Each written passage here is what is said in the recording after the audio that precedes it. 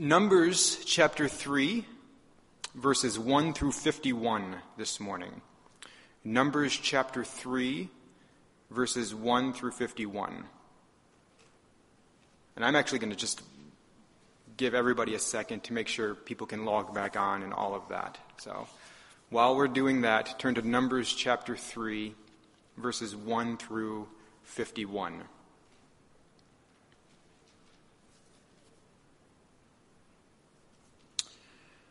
I'm not going to read the whole thing up front like I have been the last few weeks I've been reading the whole thing and then starting the sermon.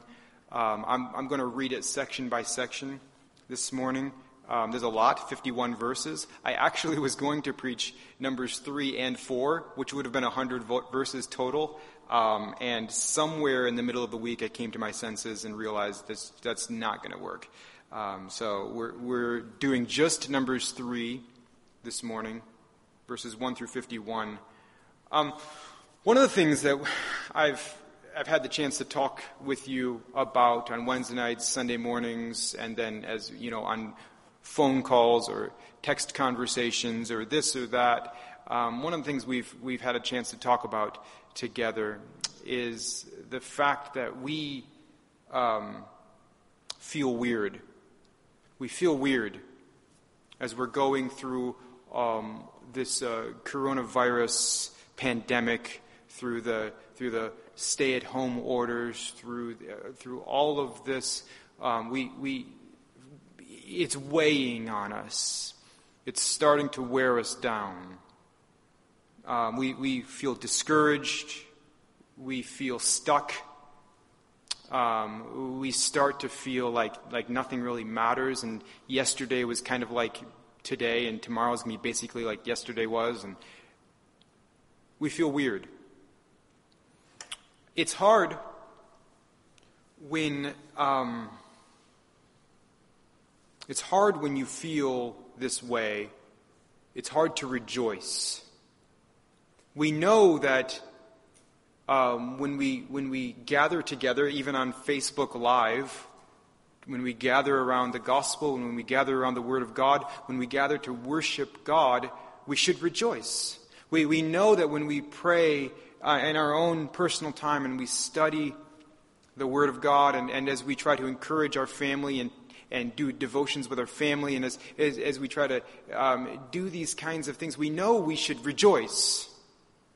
We know we should worship God with joy, but we feel weird. We're easily discouraged. This chapter here, Numbers chapter 3, is going to help us. Numbers chapter 3 is like a teacher. We can think of Numbers chapter 3 as a teacher, and this teacher is going to help us this morning.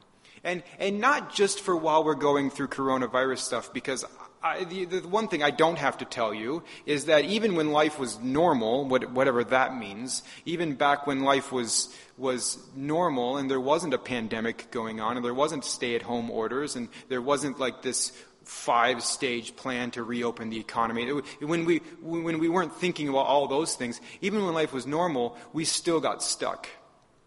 We'd still get discouraged. We still felt weird. We're going to go through times like this no matter how good the outside world is going. So Numbers chapter 3 is going to help us. Numbers chapter 3 is going to be our teacher, and it's going to help us to rejoice in God. No matter what's going on in our troubled world, no matter what's going on in our troubled heart, Numbers chapter 3 is going to help us. And like any good teacher, Numbers chapter 3 gives us visual aids. Visual aids. You guys know what visual aids are. There's something visual that aids you. And so this is why I've always kind of been a good teacher. I've been able to break things down for people. A visual aid is a picture that helps us to learn a truth, to understand a concept. And this chapter is going to give us 3 visual aids. Number 1, yellow lights. Number 2, pinch hitters. And number 3, unmarked bills. We have 3 visual aids in this passage this morning, in this chapter this morning. So I'm going to pray, and then we're going to jump into the Word of God and see our visual aids. Let's pray together. God, we thank you for this passage, and we thank you for technical difficulties, and we thank you for stay-at-home orders, and we thank you for slowly reopening the economy, and we thank you for all of these things, because we know that in them you are making us more like your Son. And you are leading us to greater joy in yourself. We don't always know why you choose what you choose, but we know that you are good. We know that you are wise. And we pray that as we take a good look at the gospel this morning, that you will increase our joy. You will cause us to rejoice. In Jesus' name we pray. Amen. Numbers chapter 3, verses 1 through 10 gives us our first visual aid. First visual aid, yellow lights. Let me read Numbers chapter 3, verses 1 through 10. It says, "These are the generations of Aaron and Moses at the time when the Lord spoke with Moses on Mount Sinai. These are the names of the sons of Aaron, Nadab, the firstborn, and Abihu, Eleazar, and Ithamar. These are the names of the sons of Aaron, the anointed priests, whom he ordained to serve as priests. But Nadab and Abihu died before the Lord when they offered unauthorized fire before the Lord in the wilderness of Sinai, and they had no children. So Eleazar and Ithamar served as priests in the lifetime of Aaron their father. And the Lord spoke to Moses, saying, 'Bring the tribe of Levi near, and set them before Aaron the priest, that they may minister to him. They shall keep guard over him and over the whole congregation before the tent of meeting, as they minister at the tabernacle. They shall guard all the furnishings of the tent of meeting, and keep guard over the people of Israel, as they minister at the tabernacle. And you shall give the Levites to Aaron and his sons. They are wholly given to him from among the people of Israel. And you shall appoint Aaron and his sons, and they shall guard their priesthood. But if any outsider comes near, he shall be put to death.'" This is our first visual aid. It's a yellow light. Numbers chapter 3 is going to give us a closer look at the Levites. It's going to give us a census of the Levites. It's going to give us a brief overview of what the Levites were supposed to do. It's going to give us a look at the Levites. And we're going to see these three visual aids, and the first one is yellow lights. For a normal driver, yellow lights mean slow down, right? I know some of us, when we're driving, we see a yellow light. That means, it's going to turn red. I got to go quickly and got to get through that before it turns red. But for the normal person, yellow lights mean slow down. And this is what this set of 10 verses does for us. It tells us to slow down. It reminds us of the story of Nadab and Abihu. They were the sons of Aaron. Aaron was part of the Levite tribe, but he had special status even within that tribe, and he and his sons were to be the priests. They were the only ones who could touch the holy altar. They were the only ones who could touch the sacrificial blood. They were the only ones who could explain the law to the people. They were the representatives of God to the people. They were the mediator between God and man. They had this huge responsibility, this vital responsibility. But they were also commanded to take it very seriously, very carefully. They couldn't be flippant.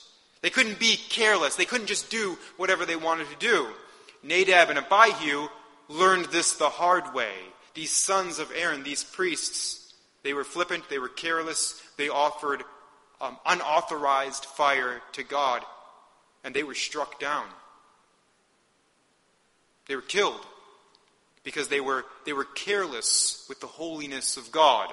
They were careless with the Word of God. And so now then, God gives to Aaron's family, he gives them the Levites. And these Levites are going to assist Aaron's family. They're going to assist the priests. And they're going to guard the tabernacle. And they're going to be this warning post to everyone who comes near to worship. When you go to the tabernacle and you take your sacrifice there for the priest to offer it, and you go to worship God, you're going to see those Levites and you're going to remember, slow down. We can't just do this however we want to do it. We can't just treat God however we want to treat him. We can't just decide which of his rules we're going to follow and which ones we aren't. God is holy. God hates sin. The Levites are there standing guard so that the people don't forget. Slow down. Take the holiness of God seriously. Take the Word of God seriously. This is the same for us when we look at Numbers chapter 3. And we look at these Levites and we see them standing there. We remember, slow down. The ministry of the gospel is a matter of life and death. Jesus was clear in the New Testament. He was clear with those false teachers. He was clear with them. He said, you who represent God to the people, you who profess to teach the Word of God to the people, if you mishandle the Word of God, if you lead people astray, it's like you're tying rocks around their neck and throwing them in the river. This is a matter of life and death. This is like you're opening up the door of hell and ushering people in.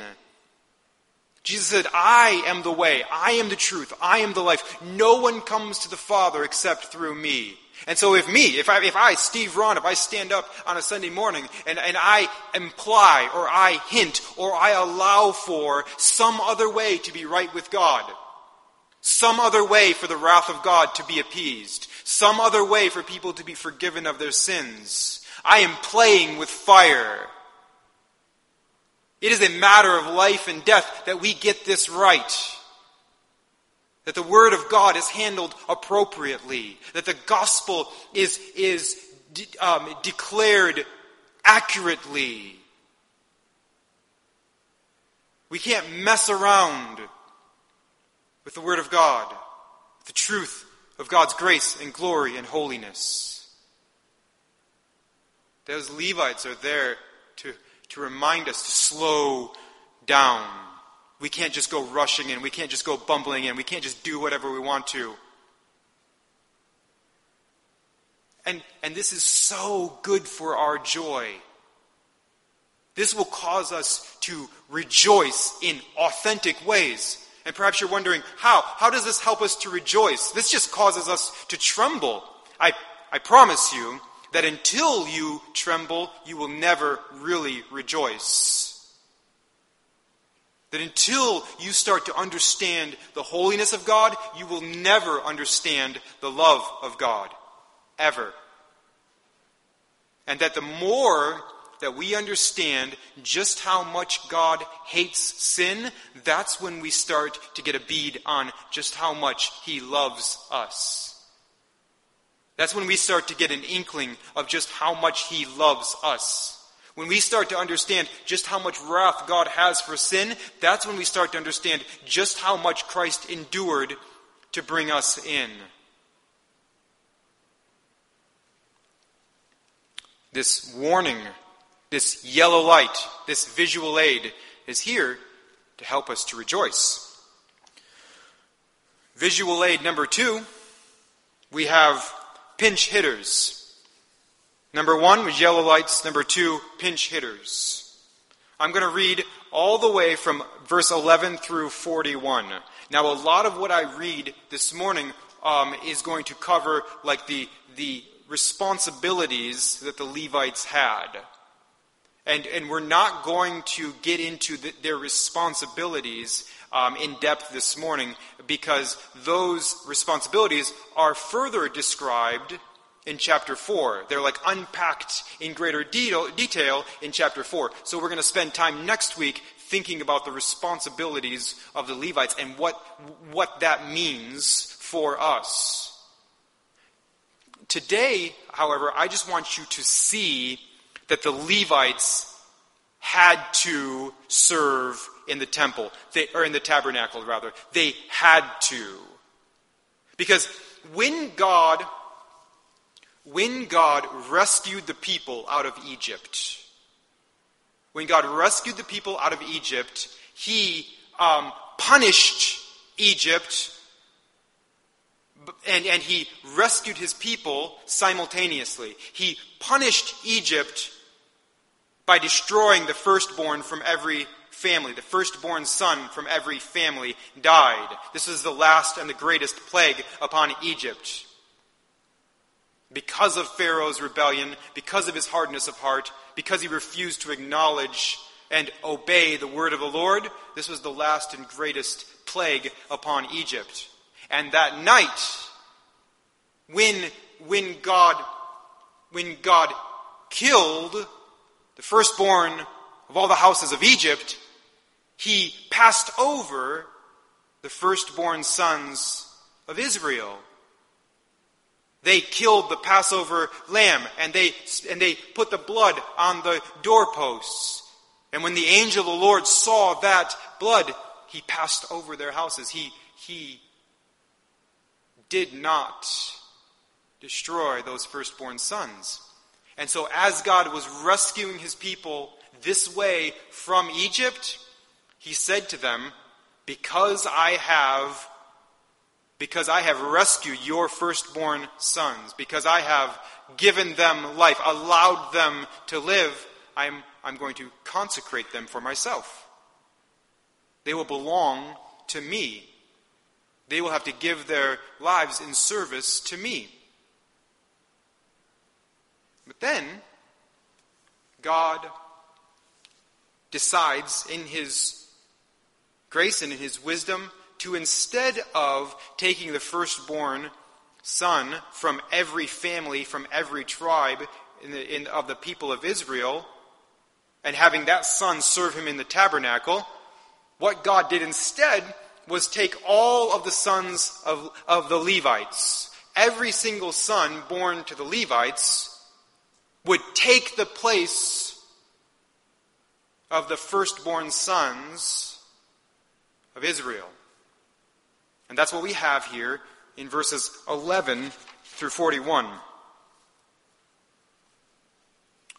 And the Lord spoke to Moses, saying, Behold, I have taken the Levites from among the people of Israel instead of every firstborn who opens the womb among the people of Israel. The Levites shall be mine, for all the firstborn are mine. On the day that I struck down all the firstborn in the land of Egypt, I consecrated for my own all the firstborn in Israel, both of man and of beast. They shall be mine, I am the Lord. And the Lord spoke to Moses in the wilderness of Sinai, saying, List the sons of Levi by fathers' houses and by clans. Every male from a month old and upward you shall list. So Moses listed them according to the word of the Lord as he was commanded. And these were the sons of Levi by their names, Gershon and Kohath and Merari. And these are the names of the sons of Gershon by their clans, Libni and Shimei. And the sons of Kohath by their clans, Amram, Izhar, Hebron, and Uziel. And the sons of Merari by their clans, Mali and Mushi. These are the clans of the Levites by their fathers' houses. To Gershon belonged the clan of the Libnites and the clan of the Shimeites. These were the clans of the Gershonites. Their listing according to the number of all the males from a month old and upward was 7,500. The clans of the Gershonites were to camp behind the tabernacle on the west. And Elisaph, the son of Lael, as chief of the father's house of the Gershonites, and the guard duty of the sons of Gershon in the tent of meeting involved the tabernacle, the tent with its covering, the screen for the entrance of the tent of meeting, the hangings of the court, the screen for the door, and the court that is around the tabernacle, and the altar and its cords, all the service connected with these. To Kohath belonged the clan of the Amorites, and the clan of the Izharites, and the clan of the Hebronites, and the clan of the Uzzielites. These are the clans of the Kohathites. According to the number of all the males from a month old and upward, there were 8,600 keeping guard over the sanctuary. The clans of the sons of Kohath were there were 8,600 keeping guard over the sanctuary. The clan of the sons of Kohath were to camp on the south side of the tabernacle with Elizaphan, the son of Uzziel, as chief of the father's house of the clans of the Kohathites. And their guard duty involved the ark, the table, the lampstand, the altars, the vessels of the sanctuary with which the priests minister, and the screen, all the service connected with these. And Eleazar, the son of Aaron, the priest, was to be chief over the chiefs of the Levites, and to have oversight of those who kept guard over the sanctuary. To Merari belonged the clan of the Mahlites and the clan of the Mushites. These are the clans of Merari. Their listing, according to the number of all the males from a month old and upward, was 6,200. And the chief of the father's house of the clans of Merari was Zeriel, the son of Abihail. They were to camp on the north side of the tabernacle, and the appointed guard duty of the sons of Merari involved the frames of the tabernacle, the bars, the pillars, the bases, and all their accessories, all the service connected with these, also the pillars around the court with their bases and pegs and cords. Those who were to camp before the tabernacle on the east, before the tent of meeting toward the sunrise, were Moses and Aaron and his sons, guarding the sanctuary itself to protect the people of Israel, and any outsider who came near was to be put to death. All those listed among the Levites, whom Moses and Aaron listed at the commandment of the Lord by clans, all the males from a month old and upward were 22,000. Remember that number, 22,000 Levites. And the Lord said to Moses, list all the firstborn males of the people of Israel, from a month old and upward, taking the number of their names. In verse 41, and you shall take the Levites for me, I am the Lord, instead of all the firstborn among the people of Israel, and the cattle of the Levites instead of the firstborn among the cattle of the people of Israel. So what we have here is we have God substituting the Levites in. God had every right to draft every firstborn son of Israel and have that firstborn son work in the tabernacle all the days of his life. But God didn't do that. He kept the families intact, and instead, he took the Levites. He took the Levites. And so, every time a dad takes his son to the tabernacle, every time a dad from the tribe of Judah, or the tribe of Reuben, or the tribe of Simeon, takes his son to the tabernacle, and takes the sacrifice for the priest to offer, that dad sees that Levite there, and that dad remembers that God has, for one, rescued his firstborn son from death in the land of Egypt by accepting a Passover lamb, the blood of a lamb instead. And he also remembers that God has provided a substitute for a lifelong service so that his son can stay with the family. The son can stay with his tribe. The son doesn't have to be taken. That Levite has taken his place. Every single time that Israelite dad went to worship at the tabernacle and he saw that Levite there, he saw our second visual aid. He saw a pinch hitter. You guys, back a long time ago, we used to have sports in this country.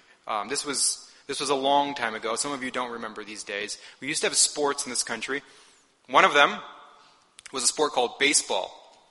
Grown men would wear matching clothes, and they would take a professionally carved piece of wood, and they would try to hit a ball as hard as they could. And if these grown men in matching clothes were really good at taking this professionally carved piece of wood and hitting the ball really well, they were really good at it, they'd get paid millions of dollars because America. And so anyhow, in baseball games, often what would happen is the manager of the team would send in a pinch hitter. He would say, I'm done with this player, I'm bringing him out, and I'm putting this player in. That's what that dad from the tribe of Judah, that dad from the tribe of Naphtali, that's what he saw when he saw the Levite. And this is what we're to see as we look at Numbers chapter 3 as well. When we look at Numbers chapter 3, we're to remember we needed a pinch hitter. We needed a substitute. We need a Passover lamb. We need a lamb whose blood will be spilled for our sins.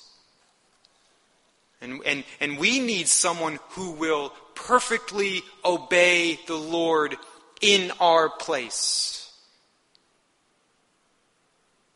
And the Old Testament shows us, as it unfolds, that these lambs and these Levites, they're just broken, imperfect shadows of what was to come, of who was to come. You and I have a perfect pinch hitter. Jesus did what we could have never, ever done. Jesus did what God's holiness demands that we do, but we could never have done it. He lived a life of perfect, obedient service to God the Father. He took our place. He subbed in for us. And he did what we could never have done. And he was our Passover lamb as well. He died so that we wouldn't have to. So when we look at Numbers 3 and we slow down, we see that yellow light and we slow down and we take a good look at Numbers chapter 3, we take a good look at the holiness of God and we take a good look at these Levites, let's see our pinch hitter taking our place. Take a good look this morning. It will help you to rejoice. And then finally, our third visual aid. So visual aid number 1, yellow lights. Visual aid number 2, pinch hitters. And visual aid number 3, unmarked bills. This probably is coming from the fact that I've watched too many movies with hostage situations. I don't know. But unmarked bills. Verse 42, so Moses listed all the firstborn among the people of Israel as the Lord commanded him. And all the firstborn males, according to the number of names, from a month old and upward, as listed, were 22,273. So we've got a little bit of a problem here. We've got a pinch hitter shortage. There are 22,000 Levites, and there are 22,273 firstborn from the rest of the tribes. We don't have enough subs. We don't have enough pinch hitters. Verse 44, and the Lord spoke to Moses, saying, take the Levites instead of all the firstborn among the people of Israel, and the cattle of the Levites instead of their cattle. The Levites shall be mine. I am the Lord. And as the redemption price for the 273 of the firstborn of the people of Israel, over and above the number of the male Levites, here it is. Here's God's solution. Verse 47, you shall take 5 shekels per head. You shall take them according to the shekel of the sanctuary, the shekel of 20 gerahs, and give the money to Aaron and his sons as the redemption price for those who are over. So Moses took the redemption money from those who were over and above those redeemed by the Levites. From the firstborn of the people of Israel, he took the money, 1,365 shekels by the shekel of the sanctuary, and Moses gave the redemption money to Aaron and his sons according to the word of the Lord, as the Lord commanded Moses. So you got 273 extras. You don't have enough Levites for them. You have to pay. You have to pay the redemption price. And this reminds me so much. You want to see your son? You want to see your son? I need a briefcase, unmarked bills. This is what we have here. We have these firstborn sons being redeemed. We have an exact price being paid. And I just want you to stop this morning and remember. I just want you to stop and I want you to remember that there was an exact price on your head. If you are going to be free, if you are going to be free from the penalty of your sin, if you're going to be free from the power of your sin, if you're going to be adopted into the eternal, joyful family of God, if you're going to escape the hell that you deserve, there is an exact price that needed to be paid. As we look at these Old Testament dads, it is so hard for me as a dad not to get really personal and emotional thinking about these dads scrounging up this money so that they can keep their family intact, keep their sons with them. It's just it's a little bit too much for me emotionally. You think about this. You think about this exact price that had to be paid. And then you remember, I can't pay the debt that my sons and daughters owe. There's no way my dad could have paid for my sins. I can't even pay my own. There is an exact price on my head, and it was way more than what I could come up with. In the book of Numbers, these dads paid an exact price so that their firstborn son could go free, so that their beloved son could go free. These dads paid an exact price so that their beloved son could go free. For you and for me, God the Father paid an exact price so that we could go free. And the price was His beloved Son.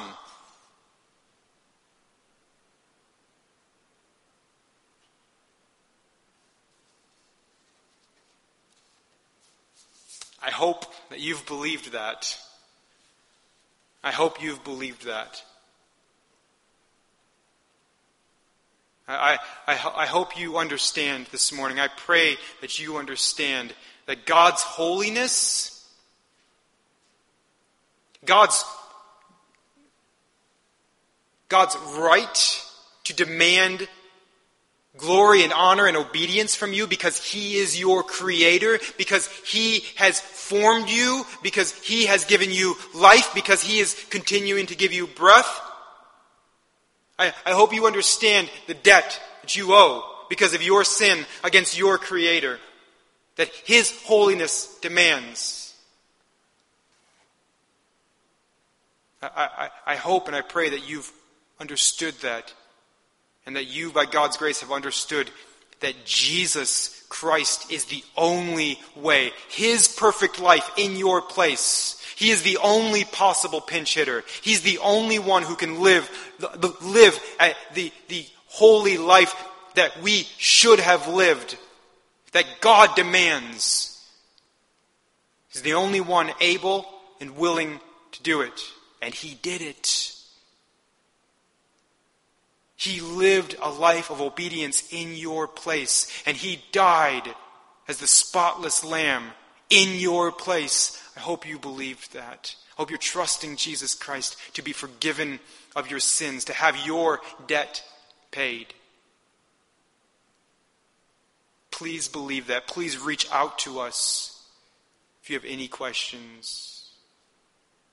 And then if you are a believer, maybe you're sitting there and you're thinking, yeah, I think Steve did it again. I think he just preached a 3-point sermon, but all the points were Jesus. He seems to have one trick. Maybe you're thinking that. And you're right. The gig's up. I don't know. All we got is Jesus. That's what I got. That's what I have. I want you to rejoice. I want you to rejoice. I don't know what the next few weeks are going to be like, and I don't even know all of what you have faced these last few weeks. I know what some of you have faced, but I know we have stuff going on inside of us, and I know it's hard for us to rejoice, and I know we're weary. And I don't even know how I sound right now. I'm not listening to myself. I may sound... Who knows how I sound? But I know God is bigger than technology. I know the gospel brings joy in the midst of all kinds of stuff. Inexpressible joy, full of glory. So this is why, yes, you're on to me. Every point was Jesus. Yep. Because Numbers 3 is our good teacher with good visual aids, telling us to look to Jesus, the founder and finisher of our faith, who for the joy that was set before him endured the cross, despising the shame, and right now he is seated at the right hand of God. Look to Jesus and rejoice. Let's pray together. God, we thank you for your love. We thank you for your word. We thank you for... I thank you, God, right now specifically. I thank you for the people who are hanging with us this morning, who are looking at their phones, they're looking at their computers, they're staying with us because they want to honor you, they want to rejoice in you, they want to continue to believe the gospel, they want to encourage each other, they want to encourage me. I thank you, God, for your great grace to us, and I thank you for Jesus, and I thank you for a chance to look to him, and I thank you for giving people like me a second chance to rejoice, and a million reasons to do so. We pray all this in Jesus' name. Amen.